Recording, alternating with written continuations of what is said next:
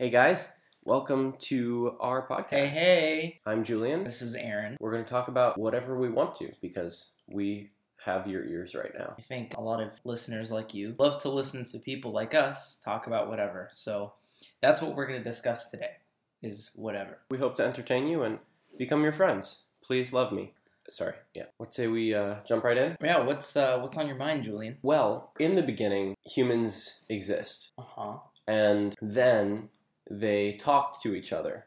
Mm-hmm. And this is the part where it gets interesting. They used to use stories to convey ideas. They would start by telling a myth or a legend, and they could take that and apply it to what's going on in their life. Like this character in this story that all of us know because it's legend that's been passed down to all of us. This is like when that happened. Mm-hmm. Then, later on, those stories became condensed down into terms or words or phrases. Like, for example, Trojan Horse makes you think of that story, right? Mm-hmm. You know all the context of it, you know the background. But for a lot of those words, they became root words of English words. Mm-hmm. So they're from different languages, different cultures. We don't know those stories, we just know the words that we're left with. And that's why a lot of the time you'll see a word in English is two different words that might not relate to the actual meaning of the word today. It's usually because it relates to a story that people would have gotten the context of before.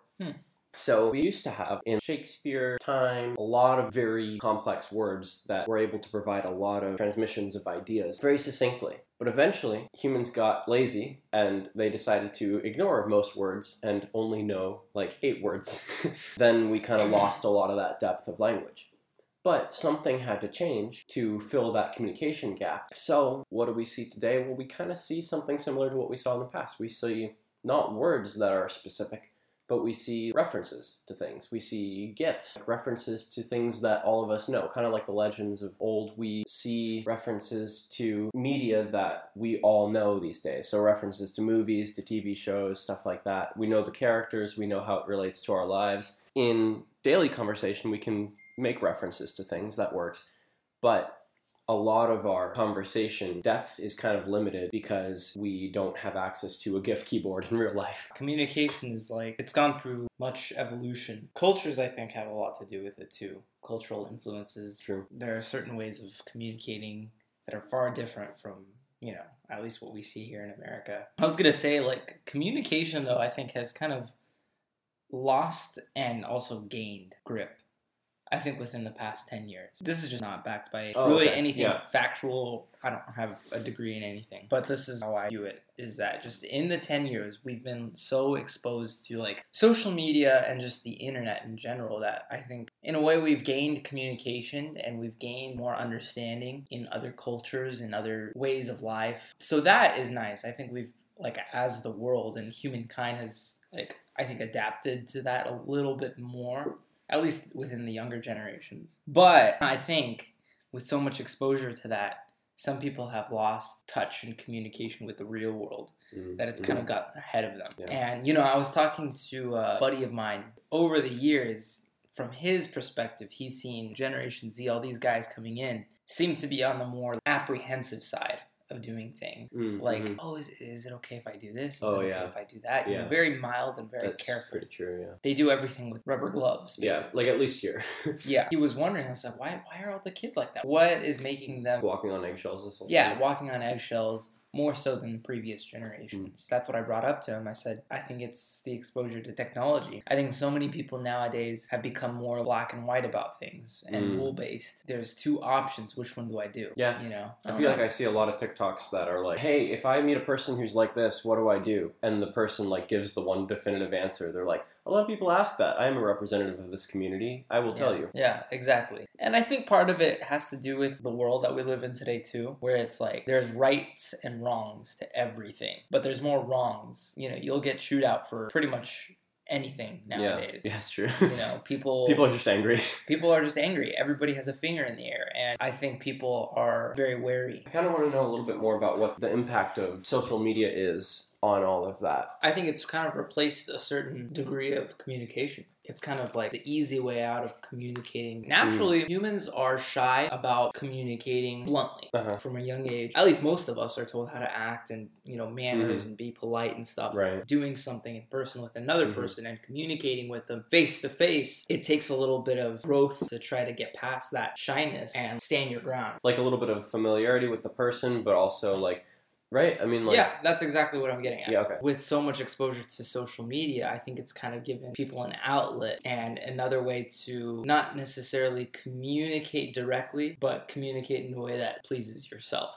Yeah, that's true. I mean, social media is extremely blunt. That's been talked about for a long time. It's been like, oh, if you're behind a computer, you have Social media is very blunt, and that's the thing. You can be blunt without... Only in the comments can they... Only in the comments can... Afterward. But what do comments do? They don't really affect me like...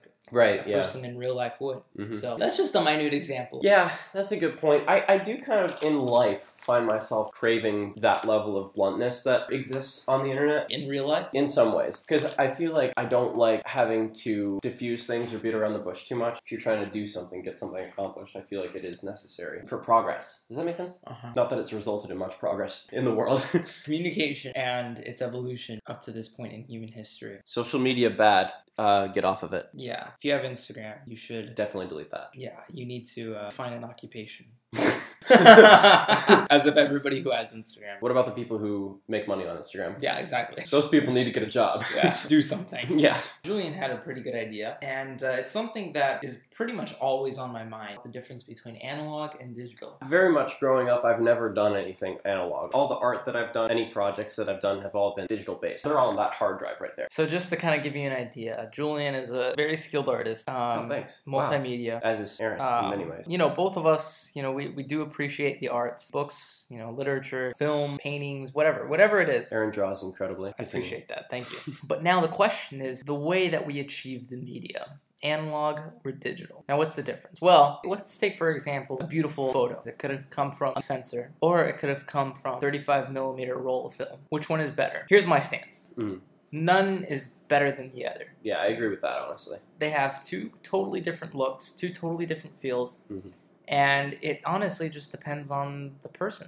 Yeah. So for me, I am a proponent of an analog medium. I love to shoot on film. I love the feel of it. And I think part of the reason is living with my grandpa, he had all kinds of old school cameras. It was just a little bit more fun, a little bit more enjoyable. I've always respected and loved the look of digital cameras and the results that they produce, but there was something about it. It was the feel. Yeah. And I don't want to say the nostalgia, because it wasn't really a nostalgic thing. It was more of the experience. You do have to put a lot more thought into it when you do analog, I feel like. There's something more whimsical about it too. Childlike. It's like a toy. Almost. Yeah. It's more of like a toy than it is. You can kind of understand it and it's just there doing its thing. It's a tool, obviously, and it's a way to create things, but in a way it's like a toy. Yeah. There's an enjoyable factor to it. And I agree with you totally. Analog has a very unique look, and people have tried to replicate that with digital, but it never gets to the same spot. They can create, I think, equally beautiful images, but, there is a feel and just sort of a look to analog film that you can't replicate that with digital, with the technology we have now. I mean, especially the fact that, film is basically resolutionless. It just depends on how well you scan it, because it's just photons of light. Yeah. Is the megapixel size, Right. It's the grain on the nitrate film. So for me, I do not have a disposable income. So I've always liked the idea that I can, with digital, create an unlimited amount of content and then throw all of it away and then edit it to oblivion and try things and then unedit it and try a different edit. It's very non-destructive, if that makes sense. Whereas I've always felt obviously there's something desirable about the forethought and kind of the way that you have to be intentional about it. But I've always liked the sort of the privilege of being able to shoot willy-nilly and then throw most of it away and then keep one or two good things from it that I get from digital. That's the beauty of digital. You have so much flexibility and so much room to do whatever you want, make mistakes however often you want, and not feel necessarily bad about it. You compare it to the way movies were shot even 10 years ago. Shooting on film is one of the hardest things. The stars have to align to make sure that these shots are just fine. Digital, you don't have that. You could just go straight away, get your shot, and then retake if you need to. But I will have to say that one of the reasons why I love analog is because it kind of forces you to be an artist, even if you're not. Mm-hmm. Because, you know, whatever you're shooting with, whatever you're working with involves money. You purchase the film, you purchase this moment, basically, and you have to make it count. Yeah. So when it comes down to that, it really forces your creative aspect to work at its full potential for every shot, you know? That's an interesting point you made, because, like, I feel like I've always considered myself not a creator exactly, or not, like, I mean, I feel like I am an artist, but I don't consider myself like a traditional artist. I consider myself much more of an editor. I feel like I can take footage that is terrible and turn it into something interesting and worth watching. And then if I take, like, decent or good footage, I can turn that into something amazing, but mostly through editing. I once recorded a video in a day and spent 3 months editing it. I feel like I have a lot of creative control that way. So I think that's something that digital allows you to do, but I think it's interesting, the idea of sort of doing all that on the day that you're shooting it with analog. I'd rather put that effort into it at home. And this kind of goes back to my point about our last topic of conversation about social media and how communication has degraded a little bit. But I think as time has progressed in general, as technology has become more advanced and things have become more accessible, it's given less room for people to really express themselves from the heart. I don't know. Does that make sense? I think so. Like, you mean, like, with digital you can't quite achieve that kind of organicness that you can with analog? Yeah, exactly. It's, like, more human. Yeah. I mean, I feel like ultimately analog mediums are also technology. They're just much less advanced technology that we have had a lot of time to grow roots into, if that makes sense. Like, as a culture, we've learned really well how to use that. I feel like it's kind of been fully explored. Not really, but, like, much more than digital art has. People are good at using it. Yeah, so, you know, they're two totally different formats, and they're two totally different styles, and none is really better than the other. They're just very different and produce very different results, and both very respected mediums, because they can both accomplish much. Has there ever been, historically, like, another time where there was a moment where we were changing mediums as far as, like, art? Because I know, like, historically with painting, there was, like, oil and then acrylic, and, like, people developed different styles and different techniques to make the most of those. But I feel like photography, at least, has been around a much shorter amount of time, obviously, so... I don't know if there was anything with regards to, like, the way you would get that. Like, you know, the medium. I feel like this is maybe the first time such a huge inflection point has been happening. I mean, there's been debates on styles during the Renaissance. Those were style changes. It wasn't necessarily the way of achieving the artwork. I feel like even just mediums in general are a lot more popular as far as, like, things that can change these days. Like, even animation is fairly recent, I think. That's a new medium that didn't exist before it. Right. But I can't think of a lot of new mediums that were developed in the course of history before photography existed. I guess animation has taken its roots in so many different ways. You know, you've had hieroglyphs. Oh, true. Here's what happened. Here's a story. Stories with drawings, you know? Yeah, okay. That was kind of frame by frame, but, like, scattered across the side of a pyramid instead of moving in front of you being replaced by the last one. And that's the neat thing, is that humans have always been so creative, and we have so much artistic ability, so much artistic potential. And look, now we have podcasts. I mean, that's new, right? Yeah. Now this depends entirely upon you, the listener, if this is an art form or not. I think my voice is art, personally. I've always believed that. Well, thanks.